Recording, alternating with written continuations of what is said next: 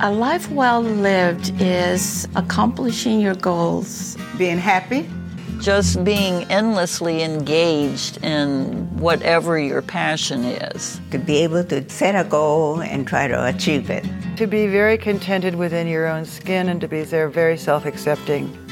A lot of luck and being involved in something that you really enjoy doing. To have the respect of the people that are closest to you and that you love.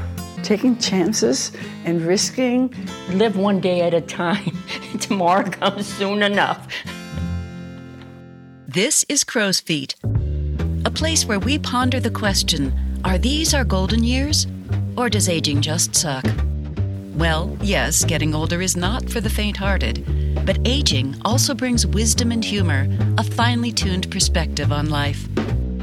In our podcast, you'll meet writers and others rethinking our later years, people who inspire us to reimagine our future.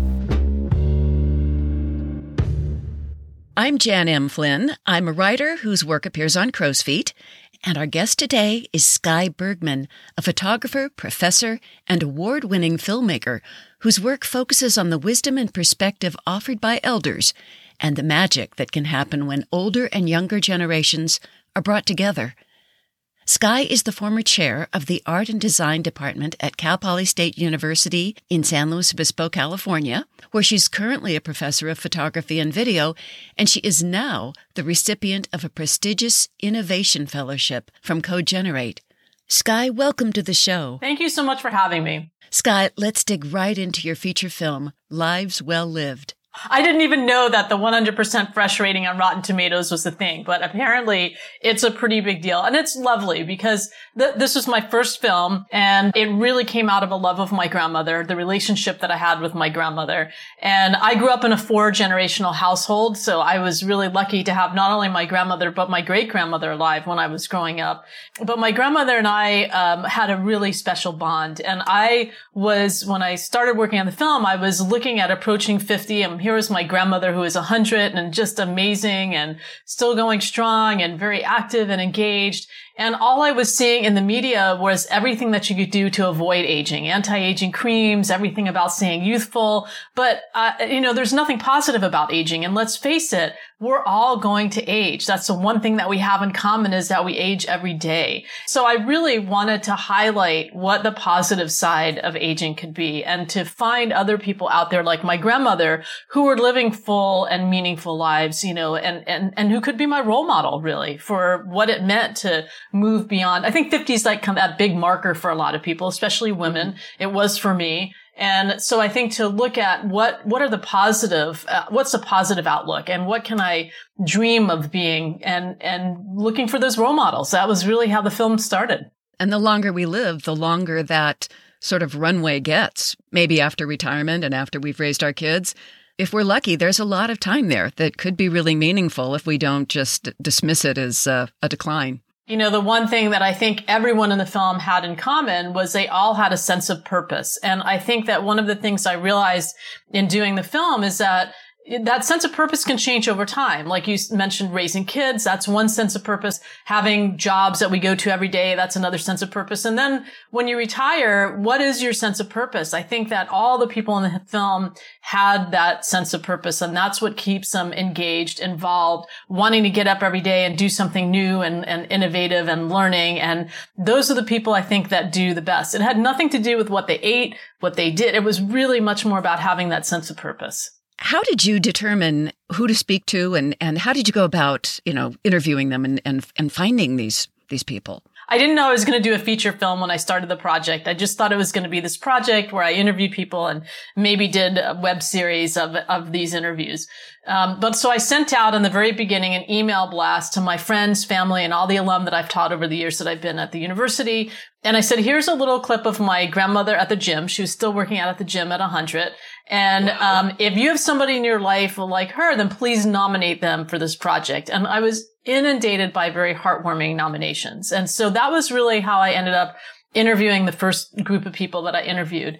And then at a certain point along the way, I interviewed a woman, Marianne Wolf, who was 8 years old when she came over on the very first Kinder transport from Vienna, Austria. And what that was, before World War II started, the Quakers in the United Kingdom were trying to rescue as many Jewish children as they could from Germany and Austria. And she was lucky enough to be on one of the first groups that came over from Vienna. And I remember she had this cardboard number that she wore around her neck at the age of 8. And she had that with her when I interviewed her. And I just thought, this whole thing started out as the words of wisdom of all these amazing people, but it's also about their stories of resilience. And at that moment, I knew I needed to do a feature film. And I also knew that I wanted to make sure that I was capturing a diverse group of people. And so I sought out Susie Edo-Bauman, who was interned during World War II in the United States because she was of Japanese descent, born here, but of Japanese descent. And people like Blanche Brown, who had to deal with the civil rights movement and what that meant, and Rosa Albano Ballestero, who was a Latino Filipino American, and what that meant for her. She was the first Latino in her Girl Scout troop and what that meant. So I really tried to find a diverse group of people after that initial selection. And there are some men in your film, too. There are definitely some men. In fact, I know I'm not supposed to have favorites, but my favorite was Lucky Louie, who was a really great Italian guy. And he made fresh mozzarellas every day for his daughter's deli. He was a retired pediatrician and just had some wonderful words of wisdom. Things like, happiness is a state of mind. You can be happy with what you have or miserable with what you don't have. You decide. And I mean, I think about all these wonderful gems, almost every day. It was such a great project to work on. It took me 4 years of interviewing 40 people. Wow. And it was the best 4 years of my life. It was amazing. How can people see this film? Yeah, so it's on PBS, but it's also, if you're a member of PBS, you can watch it through your PBS membership, but it's on Amazon, iTunes. It's available on DVD on the Shop PBS website. Canopy, which is tied to libraries, just put it on their library. So if you have a library card, you can actually look for it on Canopy. So there's lots of different ways that people can watch it. And also if they go to my website, which is lives-well-lived.com, or if you just Google Lives Well Lived, it's the first thing that'll come up. And there's lots of ways to watch it from the website. Great. And we will include that link in our show notes. It's not your numerical age, it's your biological age. So think young, act young, feel young, forget the number. No matter what age you are, education never stops. You still keep learning. Secret to a happy life is to live life to the fullest every day of your life. Be good to everybody you know. Do a good deed when you can. Be happy. You're listening to the Crow's Feet Life as We Age podcast, and you've been hearing some of the voices from Lives Well Lived, the award-winning feature film written, filmed, and produced by our guest, Sky Bergman, who is also the recipient of an Innovation Fellowship from Cogenerate. So one more question about Lives Well Lived. You shared with me that your grandmother has since passed away. She passed away at the age of 103, I believe. Is that correct? Correct, yes. Mm-hmm. And did she have an opportunity to see the film? She did. We were lucky enough to do a sneak preview of the film with her and 27 of the other film stars, and it was the best night of my life. We were in a theater that held over 800 people, and she greeted every single person that came into that theater. It was just, I was smiling so hard that my cheeks hurt. And it was just, what a gift that was, to have her live long enough to see the film on the big screen. That was just, that was the best night of my life. That's wonderful. So now let's talk about your being named an Innovation Fellow by Cogenerate. And I'm really curious as to how that came about and what it means for you and what it is about working across generations that excites you. I am just thrilled that I'm an Innovation Fellow. I applied for the fellowship 3 times, so never give up, never surrender, never give up. I think that one of my key traits is that I'm persistent, and I think that has really helped me get through some amazing things. But yeah, 3rd time was a charm, and I really wanted to be part of the fellowship so that I could be surrounded by other people that are doing amazing work in this co-generational space. It's really so inspiring to be part of that and to help amplify each other's voices, I think is amazing. And, as I mentioned before, I grew up in an intergenerational home, but I didn't realize how special that was until I was an adult and realized that many of my peers didn't have that, they just didn't have that example and that interaction with older adults. And I think that it really shaped my life in a very unique and different way. And so one of the things that we're doing with the film is actually connecting generations, connecting students and older adults. And they use the questions that I used during the film, interviews to get to know each other. And I love that. And that really came out of one of the students that I took with me on one of the interviews, actually with Lucky Louie, who was amazing. After we did the interview, we went to lunch and the student's name was James. And he said to me, "Wow, I never knew that older people could talk so much." And I was just kind of flabbergasted. I said to him, "Well, don't you have an older adult in your life?" And he said, "Yeah, I have a grandfather, but I don't really talk to him all that much." It was right around the holidays. And I said, "I want you to take these questions and I want you to interview your grandfather." And he came back from that trip and he was grinning from ear to ear because it was the opening of a door that they didn't know how to open. And having these questions was just a good starting point for them to get to develop a relationship. And so I think, it's really easy to have a stereotype about a group of people if you don't know somebody from that other group of people. And once you are connected to somebody from that other group, all of a sudden that ism goes away, whether it's racism, ageism, any of those isms. I think having that connection to somebody is so vitally important. And so it's really become my mission to do what I can to connect the generations. I mean, one of the things that's really become apparent to me is that we need more of this in the world, and that any time that we can have these intergenerational connections, the world is a better place. And we are living in a time when there are so many divides that whatever I can do to bring generations together is super important. And so one of the other things that I'm working on is mochisuki, the Japanese tradition of bringing in the new year by making mochi. And I love it because my way of connecting with my grandmother was really in the kitchen and cooking with her. And so I love when food is that element that brings people together. And so I'm hoping that this will be the first in a series called Pass the Fork, which is like pass that wisdom down. And so, but I'm also in the process of writing a book. And one of the chapters of the book will be people that are doing intergenerational work and what they're doing, really to help other people find ways that they can bring these intergenerational projects, ideas into their own communities, educational institutions, corporations. No grass growing under your feet. No. That's really wonderful.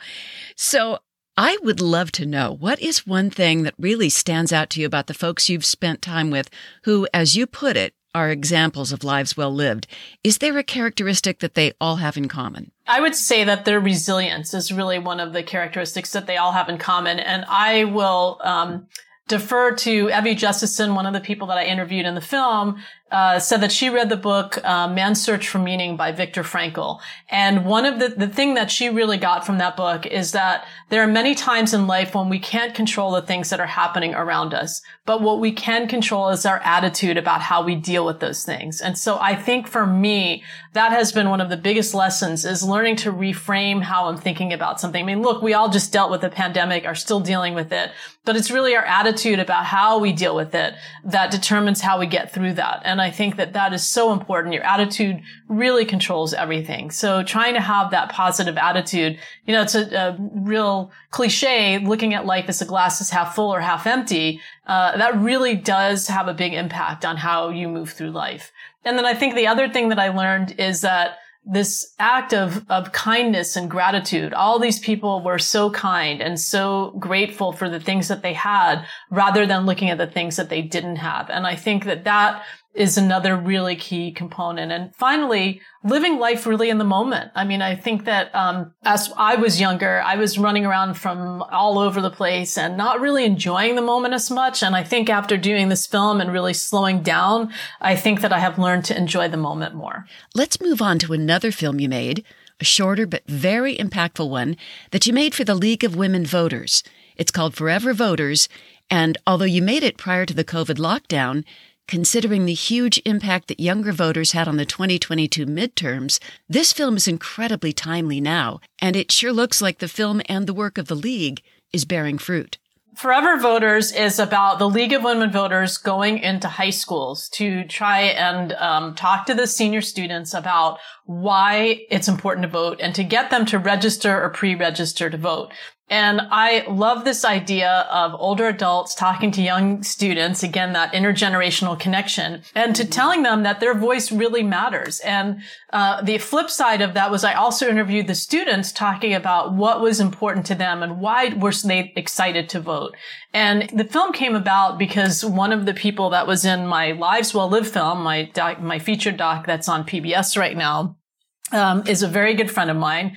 And she was telling me what she was doing, which she's part of the League of Women Voters and was going into a high school the next day. And I said, oh my goodness, I need to document this because I was so inspired. My grandmother didn't have the right to vote when she was born. And so in our household, voting was immensely important. And it was really, my grandmother went to the polls, worked the polls, went to the polls, never saying how she voted. That was not what was important. It was really about forever grateful that she had the right to vote, that it was something that she knew that she didn't have when she was born and how important it was. And when I heard this project about getting young students to get energized about voting, as, I had to document it. I always say the more personal, the more universal. So that personal connection that I had was really the reason that I wanted to pursue this project.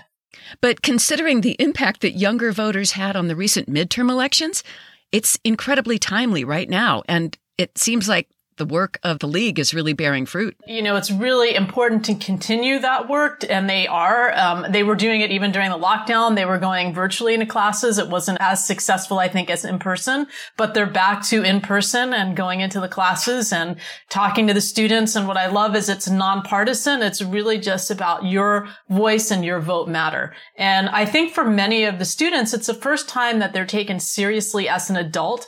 And it's not a teacher talking to them. It's not their parents. It's somebody from the outside saying, we care about your voice and we want to see your voice heard. And I get chills when I think about it because the students you can see it when they register or pre-register to vote, how excited they are that this is like the first big adult thing that they are doing and that they're taken seriously it's just such a gift.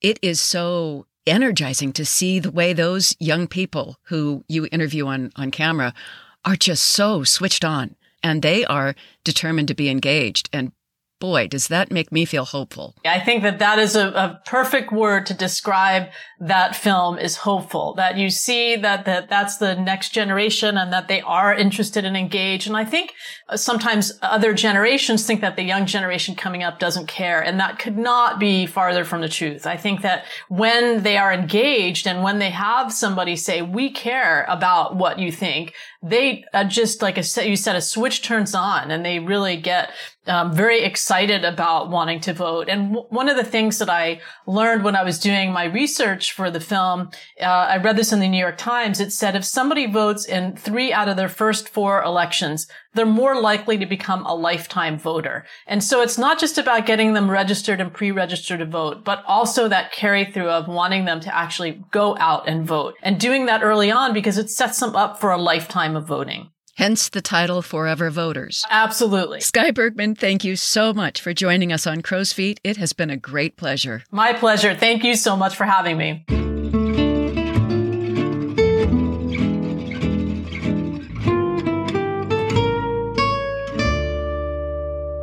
This episode of Crow's Feet, Life as We Age was produced by me, Jan M. Flynn. Our founder and senior Crow's Feet editor is Nancy Peckenham. Our sound designer and engineer is Rich Halton, and support was provided by the Crow's Feet team: Elizabeth Allen, Nancy Franklin, Warren Turner, Jean Feldison, Lee J. Bench, Catherine Dunn Gilbert, and Melinda Blau. Sound files from Lives Well Lived and Forever Voters are courtesy of Skye Bergman. Thanks for joining us on this episode of Crow's Feet, Life as We Age. Don't miss any of our great stories. Subscribe to Crow's Feet wherever you get your podcasts. And be sure to tell your friends and family to give a listen to and leave a rating or review. You can read more Crow's Feet stories online at medium.com/crows-feet. So until next time, remember to savor every moment. As the writer Jules Renard said, as I grow to understand life less and less, I learn to live it more and more. How about making friends with your crow's feet?